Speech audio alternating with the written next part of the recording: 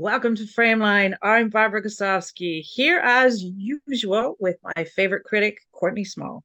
Hello, how are you doing today? Great. How are you? I am doing well. Yes, starting off the year with some film festivals, so we're already tired and the year's just begun. Is it over yet? It's the love of cinema that keeps us going. So we've watched already some of the best films of 2024. And yeah, it's like barely February. But the good thing is, this is like your insight into things to watch out, films to watch out for in the coming, hopefully just year, in the coming year. Not hope. Sometimes it takes them a while and it takes 2 years. But let's just say in the coming year, watch out for some of these. We're going to start off with one of my favorites of the festival. Well, before you even dive in, we should let them know which festival we were Oh, covering because of the festival hangover. We're still a little tired, but we were covering the 2024 Sundance Film Festival. So we're going to be talking about some of the films that played there. thank you for catching that. See, this is why you're my favorite. Okay, so here's some highlights from Sundance 2024, including, like I was saying, one of my favorites of the festival, something that got a lot of buzz, a film called Exhibiting Forgiveness. It stars Andre Holland and Andra, Andra Day. And the film takes us into this world, into the world of this artist, a painter who's on the path to success. Things are going well for his career. Things are going well at home with his beautiful wife, and she's about to like launch her music career. So there's this like wonderful like relationship that they have. They have this amazing, adorable son, and he's his career, like I said, his painting career. They want to launch another exhibit of his paintings. He's such a hit. But all of this suddenly gets derailed by a visit from his father, his estranged father. And we start learning the circumstances of the hostility that this man feels towards his father and what exactly happened to drive them apart, what exactly is going on with this man, because we see in the film the things that he's trying to work out in his dreams, in his life, in his relationships, but also in his paintings. And that the film really like works through a lot of things by showing us what he's working through in the paintings. And so it has this fascinating like artist's insight, like insight into his art and how it's informed by his life, but also invites us in to see this process that he undergoes. And it starts to ask questions about forgiveness, which I think are so universal. I mean, when it comes to families, when it comes to all sorts of relationships, there's like things are complicated and they're messy, and it's not always easy. I don't want to ruin too much, but anyway, and Andre Holland is amazing in this role. He just gives all in this role, um, really propelling film forward. And the film just moves, like it's just got this amazing pace, and it just moves, moves, moves. I can't wait to talk in more depth when it comes out.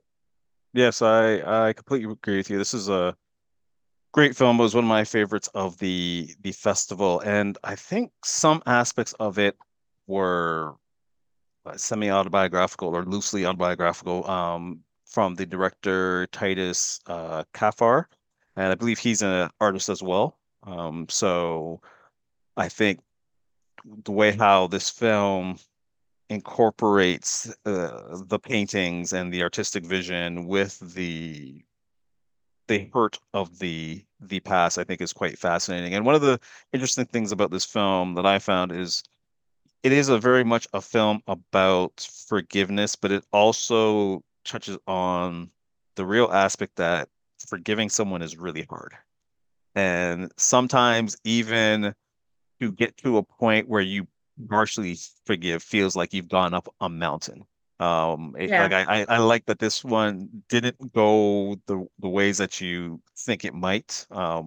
And I think part of that is because there's just so much raw emotion in the film that Yeah. we can all identify with the anger that Holland's character Terrell is feeling. And I think it also works because his parents, the portrayal of the parents is so authentic that I think it really works. Like his father, Laurent, who is played by John Earl Jelks, and I think he steals a lot of the scenes in this film, partly because he has to play the verbally abusive, society has done me wrong type of father, but then you also see him as the addiction is taking over the later stage. So you see so many different facets of the father that by the time the father and son reconnect, you feel like you've already lived a lifetime with them and you kind of understand the conflict. And then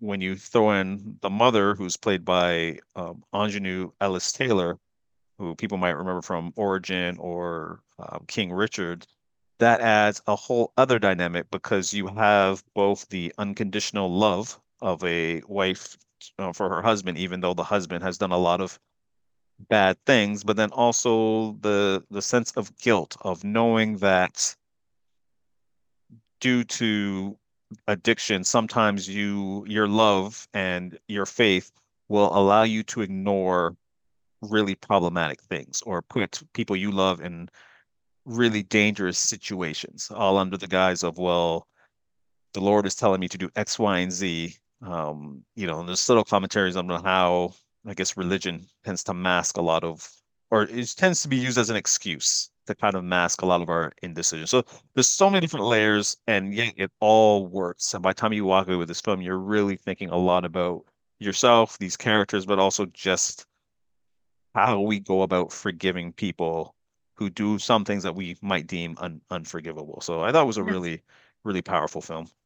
Yeah, and that's especially what I really liked. It wasn't just the strength of the characters and the complexities of the characters, but the complexity of the issue of forgiveness, the Mhm. complexities of the situation that it's presenting, of the history, the family history of the past, of their relationships, but also the complexity of forgiveness when, um, it's not always easy to forgive someone. And so many movies are like, there's always that arc of, conflict. Oh, uh, is facing up to facing that person from your past and then learning to forgive. It's like that is a tired old trope. And this just blows that apart and just goes, well, it, it's messier than that, Mhm. right?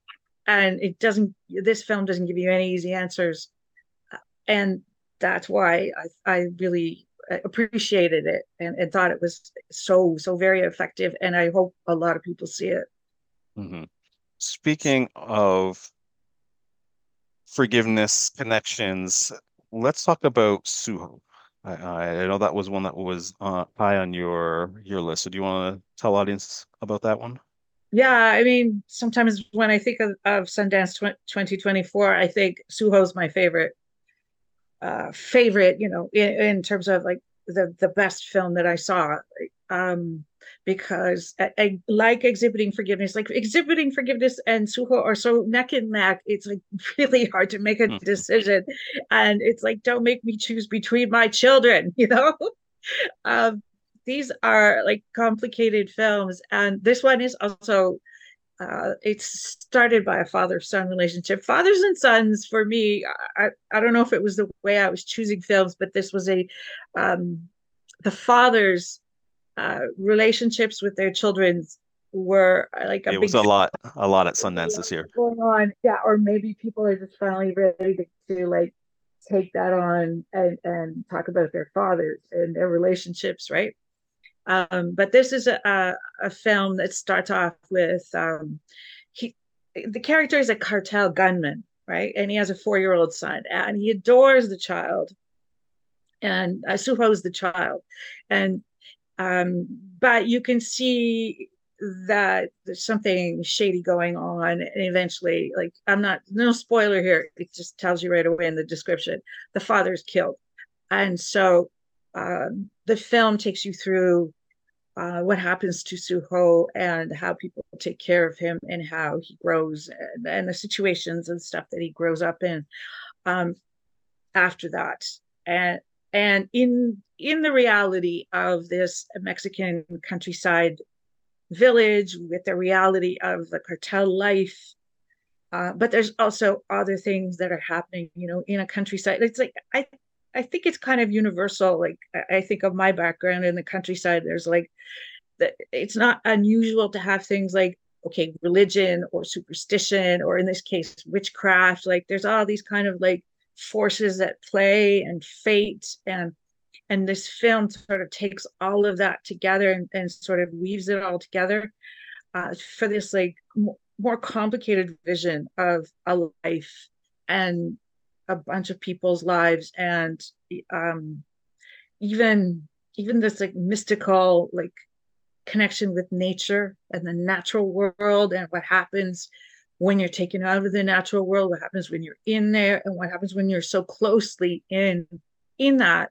um but also, yeah, fate and destiny, because Suho is this cartel gunman's son, and there it is, the cartel is all, the wilderness is all around him, but the cartel is also all around him as well, and sort of like how that affects things, and the relationship of the women, and the kind of power that they have.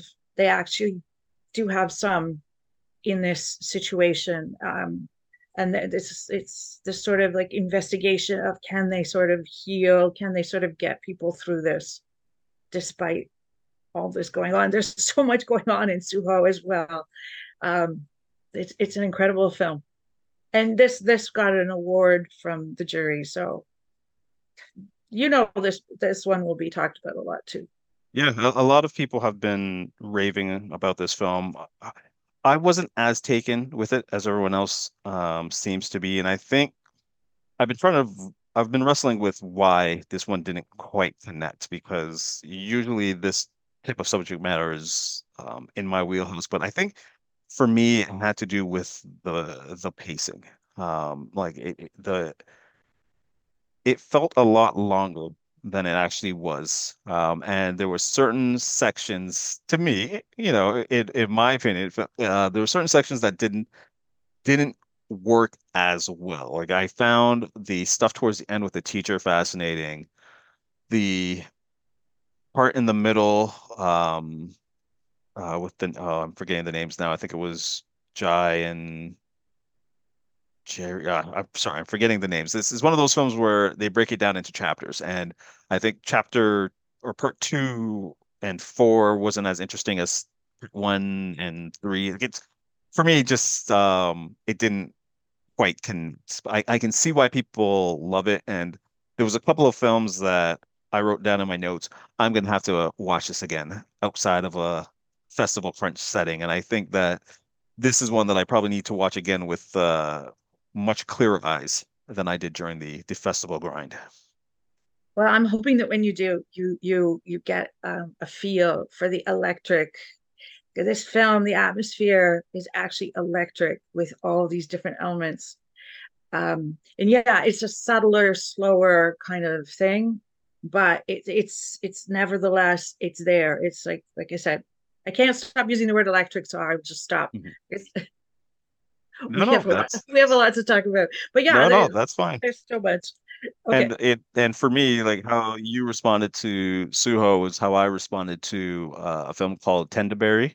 And it is, I believe, the feature debut from writer-director Haley Elizabeth Anderson.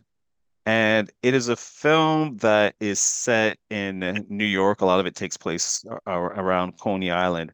And it's part love letter to New York, part contemplation on life, and having to kind of find your way and make decisions. And then also there's a huge section of it that's contemplating like the the fleeting nature of our existence and the people we meet along the way who essentially kind of stick with us locked in a moment of time, as the world is constantly evolving. So, we all have friendships that either run their course or people that kind of come through your lives are impactful, and then like a year later they're gone, but that memory is still there. And this film centers around a young woman named Dakota, played by Coda Johan, who I believe is a musician herself. And Dakota's character basically is struggling for money. She's working at a convenience store. She likes to sing on the subway for extra money. And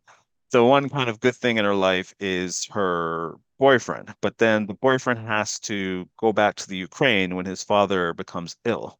So she essentially has to kind of navigate, life in New York on her own without him to be there. And once that kind of love of your life, that support is gone, how do you navigate a world where essentially she doesn't have that many close friends? Like her closest friend is one of her coworkers and stuff. So the way how the film follows her progression over the course of a year, it mixes in documentary footage. Like there's this whole little side stuff about a person, I believe the name was like Nathan Silverman, who used to record everything he did, and you can find those old recordings on YouTube. So there's just little various elements. You learn a bit about the characters, history.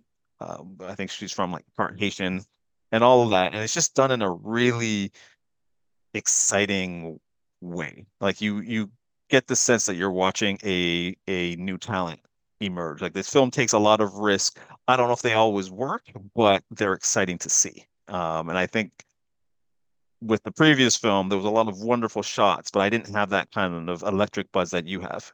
Whereas with Tendaberry, it was one that I was actually was one of those little discoveries that I don't know if it will blossom into anything greater, but I'm really excited to see what Anderson does next in her film career because I think she has a lot of talent.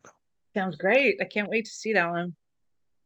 Let's move to one that let's switch gears because I know we both saw this one. Let's hop to documentaries because there was a lot of great docs playing at Sundance. Do you want to talk about Daughters? Because I know that's one that we both saw. Yeah, this is again another one of my top films.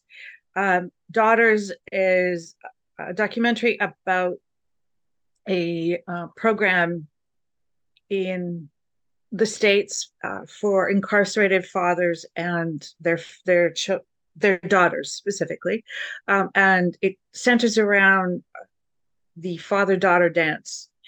And I say it centers around because there's a whole program where the fathers um, have to go through kind of a counseling kind of series of counseling sessions, like a group therapy type thing, where this counselor talks to them about fatherhood, responsibilities of fatherhood, things like that. But they also get to talk with each other, and so the documentary is great in the way that it sets up the program, the woman behind the program, why she did it. And it's kind of magical the way she describes her because she's like, daughters will tell you, daughters have a special relationship with their fathers, and they will tell you what they need. You just need to listen. And that I thought that's like a really special insight.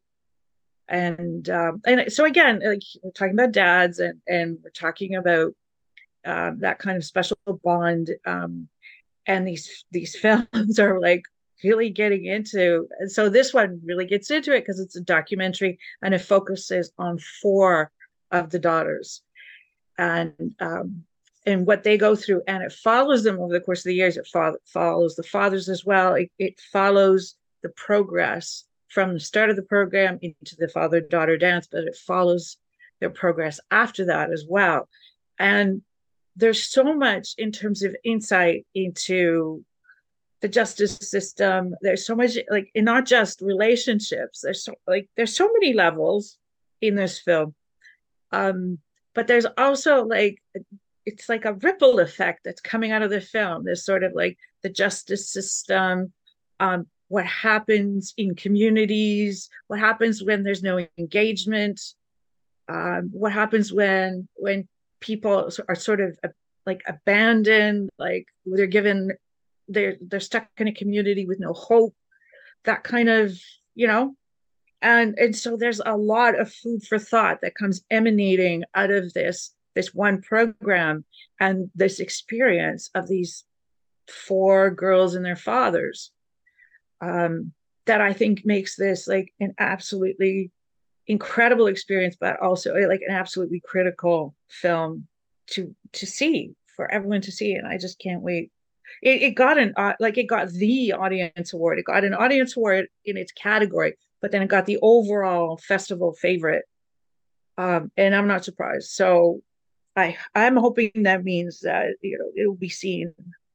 No, I think so.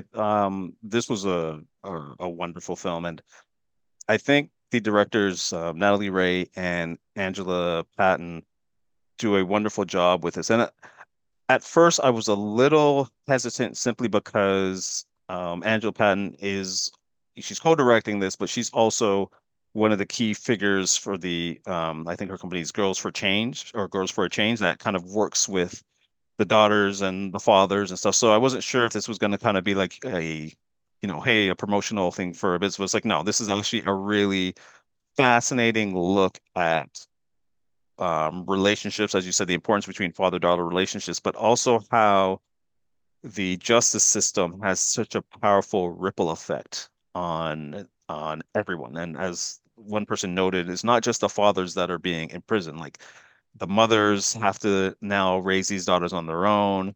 The daughters are dealing with this whole separation issue, and one daughter didn't even know her father, isn't allowed to see him in jail. So, and then even the capitalistic side of it, where something to like even see to have a 15-minute visit, there's a certain cost attached to that. If you want to go in and then sit in front of a video screen, well, you have to pay for that. If you want to do like a text, you've got to like there's so much money being made off of these individuals while they're in jail.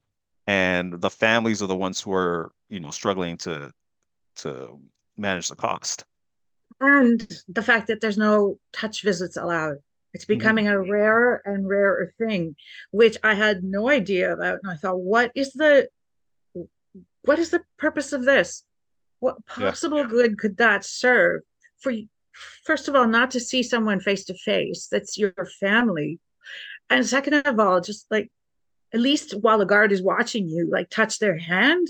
Yeah, you can't even touch their hand. Like it's becoming a lot colder, and I feel part of that is also because of the financial aspect to it. Like they're finding But there's ways to also, really but make. there, yeah, but there's also something about the justice system becoming colder and more. The way that it's punishing people is becoming harsher and harsher because that kind of effect, the way it punishes the father is is huge. And then the way it punishes the daughter, the children, and the mother if she's missing the father, right? Like the whole family, like the way it's punishing people. And as some of the girls say, like in the film, we don't know what these men did. They may not be the worst criminals on the planet, and yet this is the way they're being like dehumanized in a way, where Mhm. you can't see a family member face to face. Yeah, and I Sorry, think it's no, no. I think this that's just also my personal reaction. That was just like I couldn't believe people were doing this to other people. yeah, it's very shocking, but it's also I feel like there's also a racial tinge to Mm, the punishment because obviously absolutely, yeah, all absolutely. the fathers we are seeing in this program are black males, and one of the things that they mention about this program is there's actually a really high success rate in terms of once these people go through this program and stuff, and if they are released, they don't come back to jail. Yet, Yeah. when you keep instituting all these harsher things, the no touch, the lack of access, people are most likely tend to repeat, get out, do bad things, come back in. So, it's like that weird cycle. So this film touches on so many different things, and on top of that, it's a really charming crowd pleaser because you really get to know these people. Like even myself, my cold-hearted self, I got emotional. There's one scene in the middle. Then I got a Oh, little misty, and a then little some. misty. That's what I'm saying. And then something Good thing happened. you and I were not side by side because you Well, know what? I pulled out the tissues. Oh my God, they but you were see, flying. you didn't let me finish. There was a Oh, I'm part sorry. I'm sorry. in the Sorry. middle where I got misty, and then a few minutes later, something happened, and I was full on ugly cry, just like Oh, ball. Right? And I was like, wait a minute, I'm a cold-hearted individual, and this film warned oh no. warned me. Right? It was just like you'll know the scene when you get to it, because I'm pretty sure everyone Yeah. is will be bawling at that one scene. But it was Yeah. one particular daughter who had, let's just say, had some anger issues. And Yeah. then something happens, and like that, the anger completely disappears. And I was just, that was it. The floodgates open. So this is a Yeah. wonderful film. Highly, highly recommended. I think a lot of Yeah. people will be happy. I mean, obviously not with the subject matter, but it's a film that you'll definitely please a lot of people, and everyone will have a communal cry, which is sometimes what we need.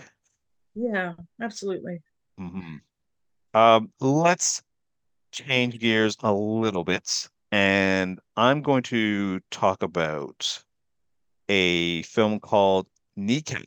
Um, this is a Irish comedy, and it's, how do I even describe Kneecap? It is such a unique, it's a really exciting and fun film. So apparently there's this Irish rap group known as Kneecap, and they are essentially playing a version of themselves in this film. And it's all about how the group Kneecap gets started, and they're kind of bringing a new flavor to Northern Ireland because everyone thinks of only the Troubles when they think of Northern Ireland. And through their use of pop, they are actually trying to preserve the authentic Irish language. So you've kind of got this train spotting-esque type film where it's just high energy, lots of laughs. These guys are doing drugs, getting in trouble. But then you also have this kind of historical, cultural battle between people trying various ways through proper political means, and other activist means to have the Irish language be recognized when the English don't want it to. And one of the people who's using outside means is a one of the characters' fathers, who's played by Michael Fassbender. And he's an activist who essentially fakes his own death and is on the land for 10 years. And he thinks that is his form of protest. The longer he evades the law, the more he's standing up for Irish rights. But again, all that time he's away, that has an impact on his family. And similar to the last film, when you have that distance, the children feel it, the spouses feel it. So you have all of this going on in the middle of this wonderful film about these three individuals, two young lads or two young men and a slightly older music teacher who come together and forming this hip hop group that is running amok with the law. They're doing drugs, and all this chaos is happening. And as I said, it has the energy of train spotting, and it's so much fun.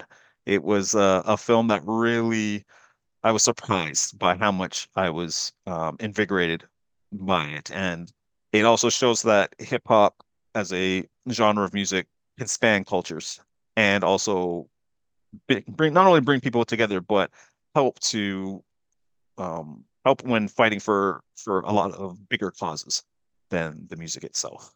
So I know it's a weird description of this film, but I'm just trying not to spoil anything about it because it's best if you No, just it go in. sounds it sounds so enticing. I can't wait. It's a fun one. It's a fun one. I really enjoyed that. And it's keeping with the comedic tone, I will just quickly say a few words about Selma. I think Thelma will come out, and a lot of people will probably love it. But it's a action comedy starring June Squibb, and I think it's June Squibb's first leading role in her career that spanned like 70 years. And in this one, she plays a 93-year-old woman who gets tricked by one of those phone scams that says, your grandson, he's he's been in an accident, needs money for lawyer fees, all of that type of stuff. Only to find out that her grandson is at home safe sleeping, and she's already sent these scammers the money. And her daughter, who's played by Parker Posey, and her husband, Greg, um, they basically they're deciding whether or not they should put her in a nursing home. And she's not having that. So she just decides she's going to go on a mission like Tom Cruise in Mission Impossible, which she fondly wants with her grandson, and she's going to get the money back. So a lot of the film is basically Thelma and her friend Ben, who is played by Richard Roundtree in one of his last roles. And Richard Roundtree's in a retirement home, but he has a scooter. So they go on this journey within the city to try and get her money back. And the film plays a lot of the action tropes that you would expect, but puts it in the framework of someone who is much older. So things don't necessarily go the way you expect. Like, there's a scene where she does the dramatic roll over something to get the information, but for her, it's a really slow roll across the bed because she's 93. But it's just a really funny film, fun action comedy, but also it has a lot of interesting things to say about how we tend to treat the elderly like infants. We tend to infantize them, and there's a juxtaposition between how Thelma's children, or specifically Parker Posey's character, treats her and how the whole family wants her to always be safe and wear these medical alert stuff.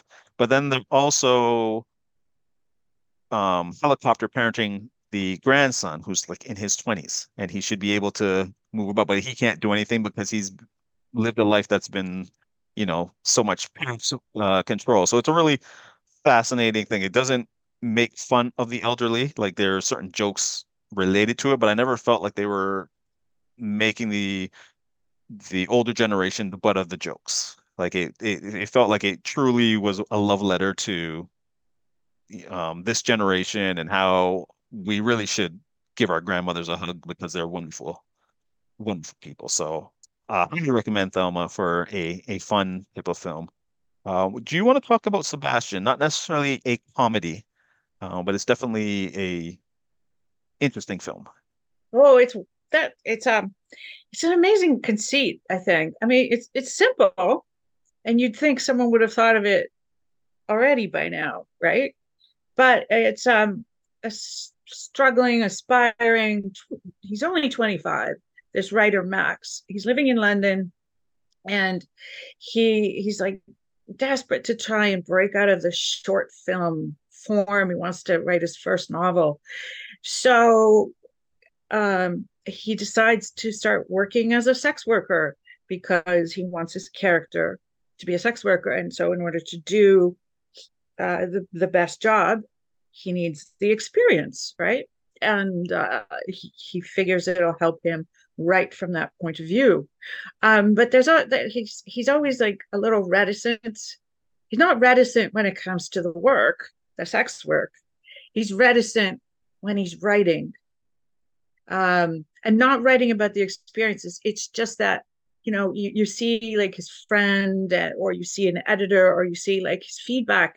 The feedback he's always getting is, you could push it a little more, you could push it a little more, or have you tried, like, don't write it in the third person, try it in the second, try it in the first person, like, and there's always like, so the film positions him as, even though he's involved in his experiences, he's right there, we can see it, we're following along with him, um but there's always like, he's still like an observer, because he's having these experiences and then he goes and records them, like he goes and he writes them down. So it's like, are you really present in these experiences, but are you really present in your life?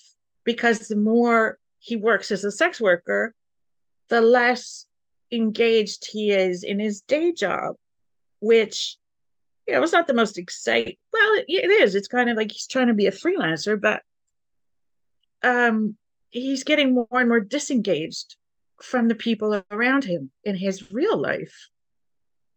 So like the process that he undergoes, I thought was fascinating because like we're following this character and the film follows this character arc, and I found it like a really interesting. It took some like unexpected turns, and I really felt like it gave me like a really satisfying conclusion, It's not a interesting. pat answer, you know? No, no, it's an I'm kind of torn on this one because there's a lot about it that I liked. And for a good portion of the film, I was quite with. And I think what I really found fascinating was how the main character Max, how he becomes obsessed with social media and the internet. In many ways, he is using the internet to hook up with people to sell himself, if you will, at one aspect. But then he's always worried about the competition. Oh, someone else has gotten more likes on photo. Someone has better biceps than me.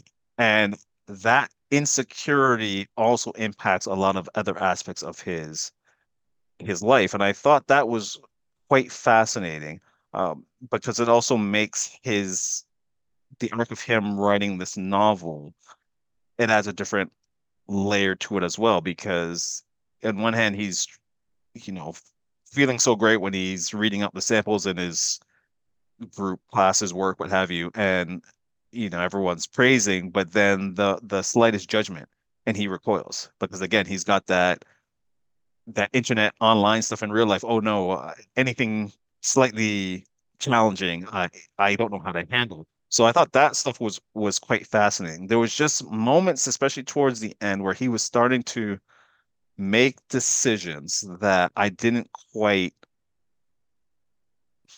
understand why he would. And there's like a pivotal scene where he is with a particular client and decides it's a good time to start writing his some chapters in his book. And I was like, well, why would you do that at that time? Like, why would you even carry your laptop in that situation? Like, there was a couple of times where he would make a choice, and I didn't necessarily feel like it was quite honest with the full character.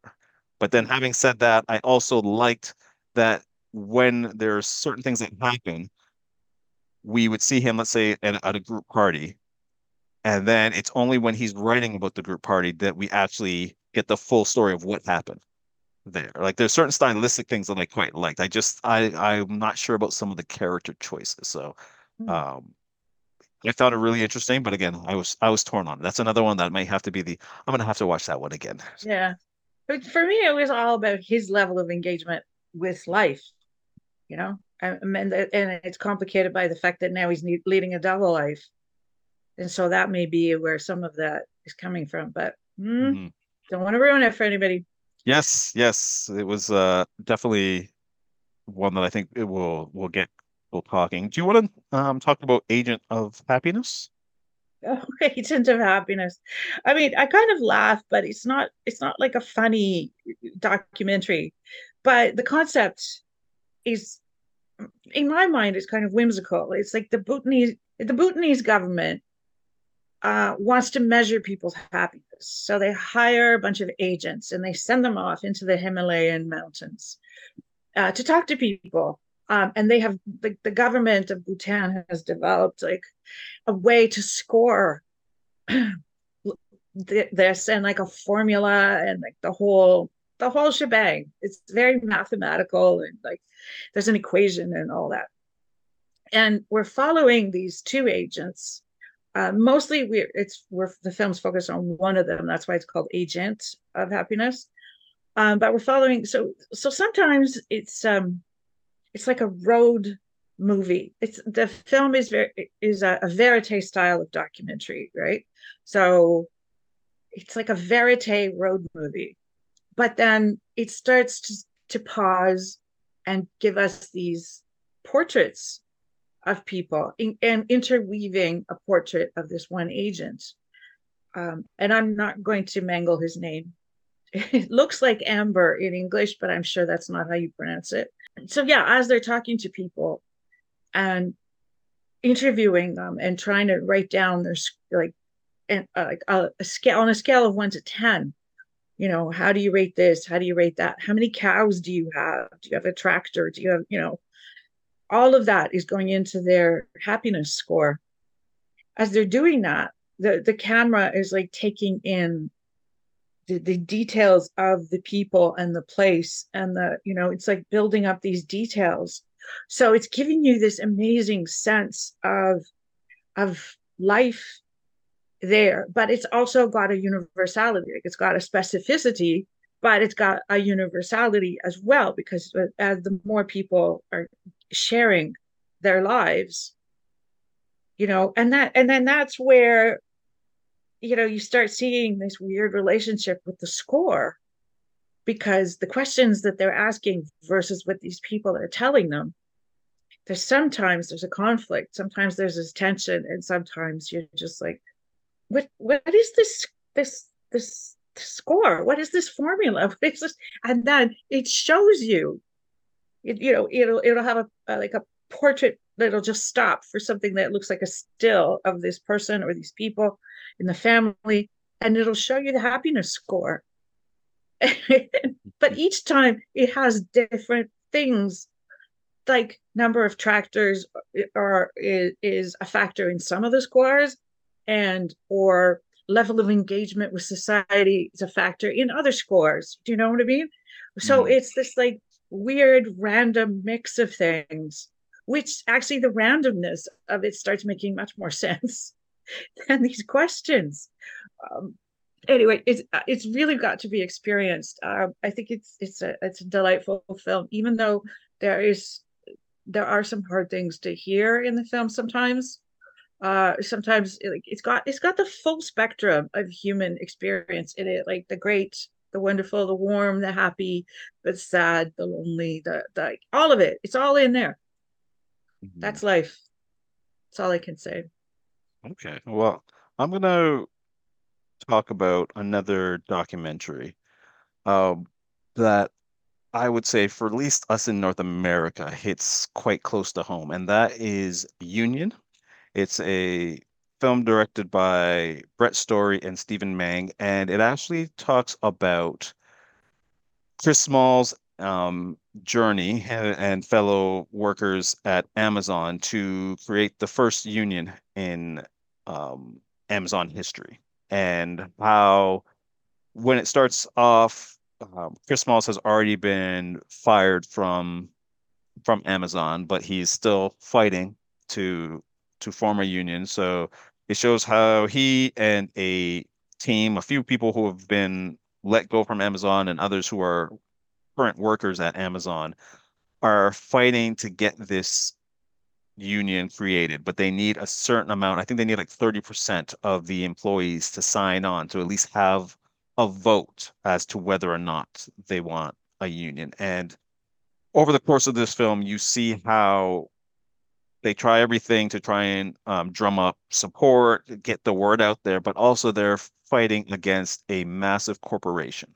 So while they're out there handing out flyers and hot dogs, trying to, get people to get a little more insight on what the union does, how it would benefit them, Amazon, from pretty much from like when they're onboarding new people, are having these sessions that are basically saying, hey, you might have heard this thing about a union. You don't want to do that. It's bad for you for this, this, and this. And then they talk about how, you know, people are treated poorly, or getting written up for the smallest of things, and especially those who are seen talking to the union miraculously start getting reprimanded for the smallest of infractions, and it's a really fascinating David versus Goliath tale, where it starts off with an image of Jeff Bezos in a ship going to the moon. Just showing you like how much money is being spent and where all this money is going. But you have these people who are struggling to survive. Some of them are traveling close to 3 hours one way just to get to work. And you got to think about the fees, the childcare, all of this, which is not getting covered by their pay. And then especially with seasonal workers, there's a particular stat where they talk about the turnover at Amazon, and I think it was close to 60%. And that's not just seasonal workers, like this in terms of they are churning people out, and by churning them out so quickly, you don't necessarily have to cover a lot of things. So it's quite fascinating. There's a lot of drama, there's a lot of tension, and then also in this film, even though he has a tight team, you start to see the cracks begin to form. And certain people who were pro-union are now speaking out because at some point people get it in their minds that, oh, well, the Teamsters and all these other unions will come in and they will help us. And Chris and his team is like, they're not going to help you. They haven't come yet. They're not going to come. So it's that, well, don't worry, we'll wait for someone more established. And then there's also some racism that occurs where they kind of use Chris Smalls as a black man who you see like often wearing a hat backwards, what have you, they make it seem like he's not educated enough to lead it. And then what happens when you have your union dues? Where does that money go? What's he gonna do with that money? So there's a lot of manipulation that's going on. And it's a really fascinating film that even if you know how it turns out, there's still a lot more that occurs on after what you think you know, which makes you realize that Amazon is, how do I put this nicely? They are going to fight tooth and nail to stop that because it doesn't benefit their pocketbooks, and I'll just leave it at that. But definitely Union is highly recommended. So it's a wonderful documentary. That sounds very scary. The Mhm. situation, not the documentary. Yeah, yeah, you'll think a lot about it when if you get those Amazon packages. And that's after you see that film, you're like, oh, I look at these boxes slightly differently now. Do you want to talk about Didi? That was another one that I believe a lot of people were raving about. Oh yeah, Didi. Didi is like a completely it's kind of a breath of fresh air, even though like poor Didi, he goes through a lot. But it's a breath of fresh air because it's got the spirit of this like 13-year-old human, and there's a lot of energy in the film, which well, he's got a lot of energy, but also the film's got a lot of energy, and that's always like really refreshing. I think it's a first film, so it's like, he's very impressionable. He's very impressionable, and he's like I said, a 13-year-old Taiwanese American boy. He's first generation, so there's those things where at home things are very traditional. He's got that world, and then he goes to school or and his friends and everything, and then he's an American, so he's got those two different worlds to navigate. But he's also 13 years old, which means he's got the whole growing up thing and girls and social media and socializing. And it's just at the beginning of social media. So he's obsessed with his computer like anybody is now at 13 with social media. But he it's really quite charming to look back and see like the kind of clunky visuals that were attached to instant messaging and stuff, and Facebook was around, and sort of like he's mediating his world, yeah, is mediated through that, but also his friends, his mother and grandmother, himself. He's trying to like figure it all out, and he has a crush on a girl, and all of this is going on. Um, and he's trying to figure out how he reconciles all these conflicting things because they all start to like compete, like his friends versus the girl versus his, how he feels versus what he wants to do versus him just trying to like set up a sense of independence, yeah, separate from his friends. And that like that's difficult when you have a group of friends and you're supposed to conform to that and to that sort of like to that clique where someone else is the leader, but you want to go off and be, you don't want to be a follower. You want to go off and be an independent, do something else with other people. It's like, you've got to meet Didi. Everybody has to meet Didi. Like, he's a one of a kind, but he's also like a universal 13-year-old. So yeah, Yeah, he's that's quite great. charming. Yeah. That sounds very good. I know a lot of people were raving about that one, so I look Yeah, forward the to that. energy of this film is really is like I said, it's really amazing. So like for a director to capture all of that and put it together into this like flowing, cohesive film that still has that zing to it is Mm. quite amazing. And I know we're gonna be talking about Sundance again next episode because we saw a lot. Do you want to close things out with a brief history of family? Yeah, okay. So I mean, talk about families and sort of like analyzing a person's position in a family. A brief history of a family is a much more serious film, and it it really looks at post one child policy China. How and in a way, in its way, it analyzes like the effects of that policy, but it's about the story of a friend, like a guy makes friends with someone under these weird, mysterious circumstances, but then they're explained. But the friend he makes, he brings him home, and the parents meet him, and then um, the friend, his life and his circumstances are very enigmatic, right? And it seems he seems to be coming from a very different background than this family. So at first, it seemed like the film was from the mysterious boys, and I'm going to call him the outsider. It seems to be from the outsider's point of view. And he comes into this family, and suddenly he's interacting with this family more and more, and seems to want to be part of their interactions more. And as he is, the film starts looking at the dynamics and the tensions of this family, but it never goes into his family, which, some people could see as a flaw, but I didn't, because I was looking at it more in a noir kind of way.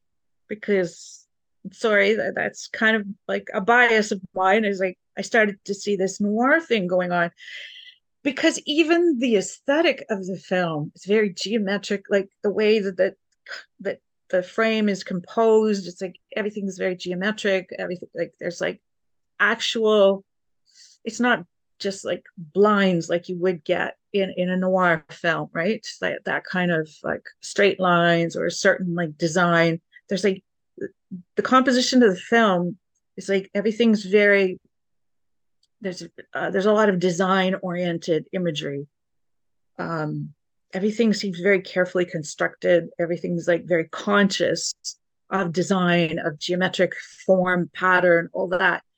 All the while there's this constant tension of this this kid.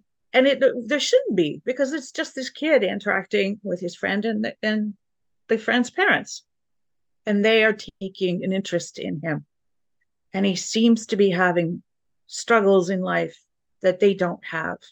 They're more middle class than he appears to be, but only from his point of view. And again, like some people would see that as a flaw, but to me it was like, well, no, I'm sorry, but as simplistic as it is, this is the point of the film. It's like, we don't know, we never know. And the payoff comes at the end, when things like come to a head and you start seeing why. um, in a way, in this limited way, it shows you the effect of this, but also, again, this problem that they could only have the one child. That doesn't mean they necessarily wanted to only have the one child, Oh yeah, that's right. right? Interesting. And so this other child comes into their life, and there's all these trade-offs happening in terms of what this guy's interested in versus what this guy's interested in, his positive traits versus his positive traits, and there's these like weird interrelationships start to happen and things get complicated. So for a very simple premise, it gets very complicated very quickly. And yeah, like I said, it's just un- uncanny. It was like really unsettling and weird that I just felt like this constant tension the entire time. But I wasn't always sure why. But I'm not complaining about that. Hmm. You know? I think that really added to the film, the strength Okay, of that's great. That's one I will keep an eye out for as well. As I said, we this is only part one of our Sundance talk. We've got a lot more yeah. exciting This is just the films to highlights talk too. about. Two shows of highlights. I mean, Yeah, we yeah, could because I was talk saying, about 'cause we could I'm talk think about more. I'm thinking about some of the ones that I will probably bring up next week, and they're up in my top tier as well. So, Yeah. it's there was a lot of good stuff at the festival this year. Yes, it's a good year for cinema already. So I'm really happy. I'm exhausted but happy. So Yes. all right. Well, that's the way we started off 2024. That's it for this edition of Frameline. For Courtney Small, I'm Barbara Gosowski. Thank you for listening.